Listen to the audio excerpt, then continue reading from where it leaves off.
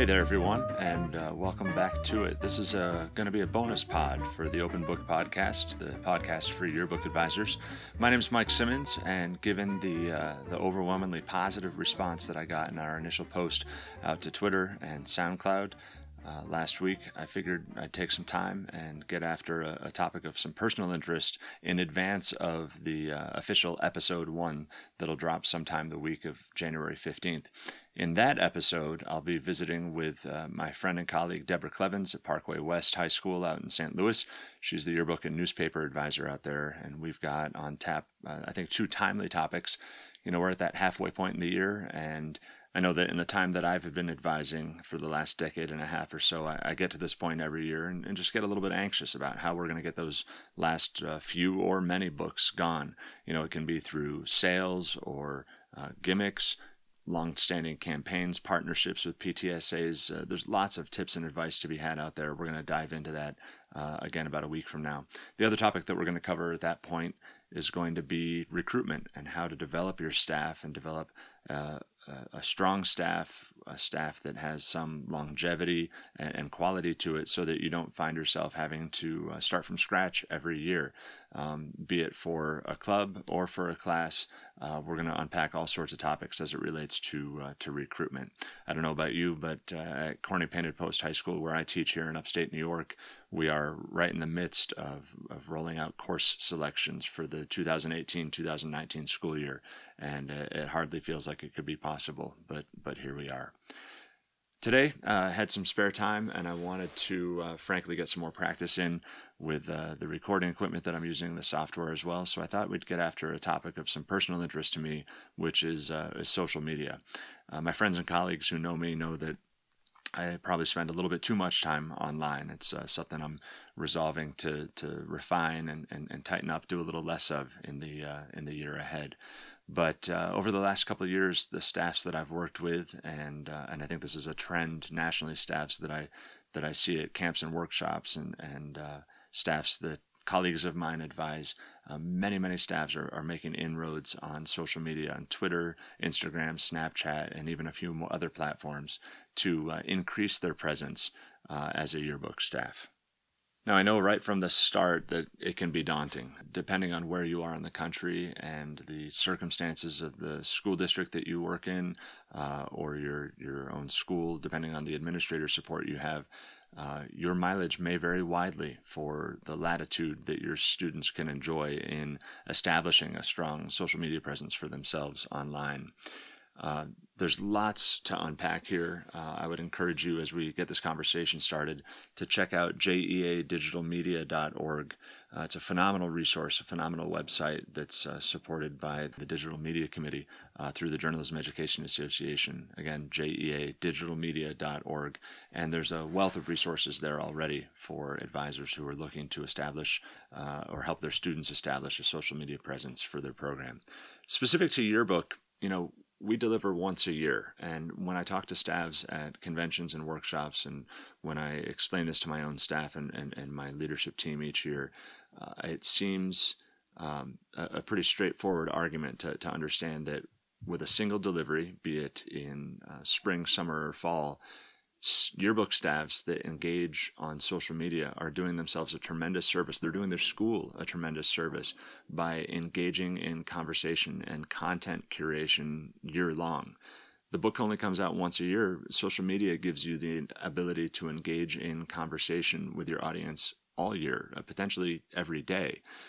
You can create a great degree of trust with your audience. You can say to them, we were there, we got that story, we were there last night at the game, we were there on Saturday morning at your car wash, rather than being there as photographers and reporters. And certainly maybe there's an awareness that your staff is present, but in a typical setting, they go to that car wash, let's say, and then there's months and months that go by until the book delivers in let's say May. And the students remember, oh yeah, there was that car wash back then. With social media, the way that I see a lot of staffs doing it coast to coast, especially with Instagram in particular, because it's such a strongly visual media, the staffs that have that staff photographer or reporter attend that car wash, not only are they shooting on their DSLR and interviewing members of, let's say, the JV volleyball team that's hosting that car wash, but those students are getting posts up on Instagram either on the spot or within the hour, and it creates a certain currency to the conversation and gives yearbook staff the opportunity to function much more like a daily news organization, in at least some small sense, to curate that conversation all year long. So I want to unpack this a little bit. I'm going to use the lens of Instagram to start this conversation.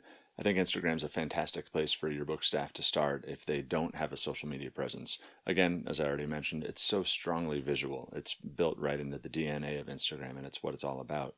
Now with Layout, which is an additional app that you can pass photos through into Instagram, as well as Instagram stories and the ability to post more than one photo or even video clips in one post, it unlocks all sorts of possibilities for visual storytelling for a high school staff.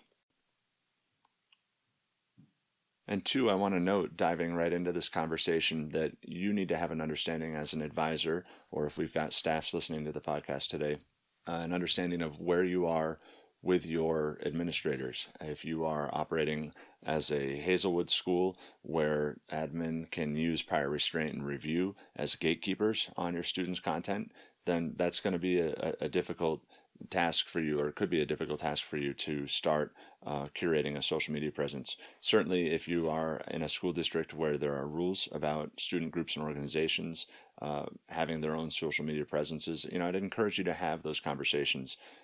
We've had them in our own school district. We enjoy a tremendous amount of support, and our students are unfettered in their use of social media in journalism, both for our newspaper broadcast operation and for the yearbook program as well. But I would encourage you to have those conversations and perhaps look at some best practices at yearbook staffs and journalism staffs in general who are using social media coast to coast. I want to highlight at jeadigitalmedia.org. Up at the top of the website, there is a Staffs Online tab.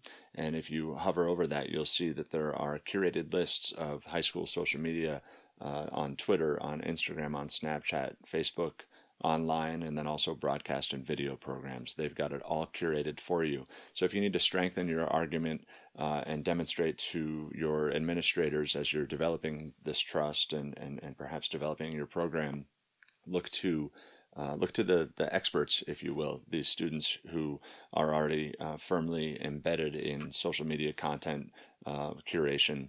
There's some staffs out there that are doing absolutely tremendous work. Going to the High School Media on Instagram tab, again, this is at jeadigitalmedia.org. Up at the top, you'll see it says linked here is a Google spreadsheet of high school media on Instagram. You click there. There's also a form that's been given there by the committee allowing you to register your staff to the same spreadsheet. But you go there, and I think there's 73 different yearbook staffs, or high school media staffs, I should say, not just yearbook, who are there, and with the handles that are provided there, the usernames, those are then accessible to you and your staff as you research creating your own social media presence. But assuming that you've got the support that you need and that all signs are positive and you're going to do this, the first step is for you to generate a name, an identity for your program. Again, looking at the JEA list, you'll see how creative some programs get, incorporating their name, or as my staff has, they've abbreviated yearbook with YBK. So their brand across all different social media platforms is Tesserae YBK. They were able to find that handle and make it consistent. In fact, I want to direct you to this really great resource online where you can check out if a particular name is available, both for domain names for websites, but also on social media. The website is namecheck.com, although it's spelled NAMECHK.com. I'll put that in the description of the podcast. Namecheck.com. You can type in the name that you're thinking of and hit search up at the top. Everything that stays green is an available name for you out there online. So if you're just at the beginning of this and you're starting to develop your presence, you could have your staff go there and run their yearbook name, the publication name, through NameCheck and see if a particular name on social media is available to them. It's a fantastic resource. And once your program has found its identity for Instagram or any other social media platform, it's important to not just go headlong into posting and content curation without having some frank conversations with your staff, maybe with your student editors and your leadership team, about how that account is going to be managed, by whom, what kind of content is going to be posted, how often, and to what standards. You know, I think advisors and certainly administrators and principals could have some legitimate concerns about access to those feeds and what gets posted and by whom. If you are working with a large staff, do you have 40 people that have access to that password and no knowledge of who's posting what and when? Do you keep it on a more tightly controlled access? Do you have just one person on your staff, perhaps an editor-in-chief or somebody in an editorial leadership position who's posting? But answering those questions, who, what, and how often, who's going to be posting what kind of content and how often, I would encourage you yet again to look at jeadigitalmedia.org.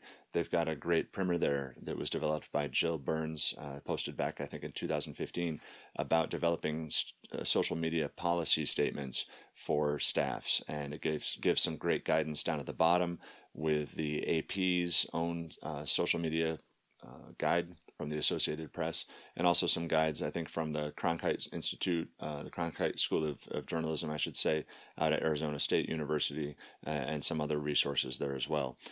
But once you're able to have those conversations and establish some guidelines, as excitable and enthusiastic as I can be on trying out new things, really encourage you to think and post and curate that initial content pretty deliberately. You know, social media being a social, it's in the name, social endeavor. We're talking about getting, page views and interaction and developing, curating an audience. And that doesn't happen with just one post. You can't create your social media handle and say, hey, follow us. And you can say that. And frankly, you can put out the word, maybe put up some posters around school or something like that. But I'd encourage you and your staffs to develop a little bit of a feed before you go public, perhaps. Get those first 10 posts up, and think about what kind of content, what kind of diversity of topics you're going to cover in those initial posts, so that when you say, hey, follow us, they actually have something to look at. I don't mean to be pedantic about it or too sarcastic, but if you say follow us and there's nothing there at the feed yet, you're not going to start curating that audience. And it does take time. It's taken a lot of time for us at Tesserae to get up into I think they're somewhere up in the 800s for views. That's at a 1,600 student school. We've got a long way to go in developing that audience, but it happens, bit by bit. And the more quality content is there, the bigger the audience you're going to draw, certainly. So as you start curating your feed and developing your audience and your reach, I'd encourage you to be pretty enthusiastic about it and to figure out a way with your staff to develop some accountability, recognizing that if you're going to embrace this concept that coverage can come in a variety of forms and can be presented in a variety of mediums, including both the spreads and the pages in the book that when it drops, but also in your social media feed, that this coverage is happening all the time and that you want to keep it as immediate as possible. I should note that many of the very best feeds that our students follow, and I'm proud to say that the work that our own staff is doing at Tesserae includes really high quality journalism and journalistic captions with all of the images that they're presenting on Instagram. Additionally, all of the social media content and I should say social media feeds that I see, particularly in the land of yearbook, lend themselves beautifully to marketing and recognizing there's an opportunity to engage with your audience and remind them about upcoming sales for your yearbook, that time's running out at a particular price point or any of the rest of it. If you've got your audience, you want to convey those messages as well. So it's daily content and student life content, a peek in here at the chemistry lab. Here's our student section from Friday night's game. Don't forget that yearbooks are on sale next Wednesday. there's lots of ways for you to be able to integrate content and really integrate a social media feed into the daily life of your staff. One thing that I'd like to note with our own program is this year we've got a number of athletic signings that are happening throughout the years. We found, I think, probably better than a dozen or so signings each of the last few years. And we don't have the means to pocket all of that into the pages of the yearbook itself. And our editors made, I think, a really lovely choice with doing some longer form reporting in their Instagram feed with each of the NCAA signings for our senior student athletes as they develop this year. I think we had one just yesterday afternoon. We've got another one coming up on Friday. But our yearbook staff is there. They report it out, interview the athlete, perhaps interview the coach or a teammate, and then that coverage and copy package drops on Instagram later that night because it can't all hit the book. It's just a really nice implementation to develop and curate some more storytelling and do the storytelling just a little bit different than letting it all drop in the book in the spring, summer, or fall. This isn't without its challenges, certainly, but I wanted to present you with a few resources and some encouragement for you and your staffs to go out and give it a try. Homework for you, if you want it, check out jeadigitalmedia.org and look up those links to the high school staffs online right up at the top of the page. You'll get access to those spreadsheets through Google Sheets, and you'll be able to have your students take a look. And again, maybe you use this as some justification with administrators if you've got anybody to convince. But take a look in at the social media feeds from some of the programs around the country that are already leveraging this in their daily lives. Friends, thanks for hanging in and listening to another episode of the Open Book Podcast, the podcast for yearbook advisors. It's been a pleasure talking with you this afternoon, and if you've got questions, comments, feedback, if you've got topics you'd like to suggest, I'd love to hear from you. You can email me at iteachyearbook@gmail.com. We'll be back with Deborah Clevens sometime in the week of January 15th, but for now, take care. Good luck with those deadlines coming up here at the end of January, and we'll talk soon. Bye-bye.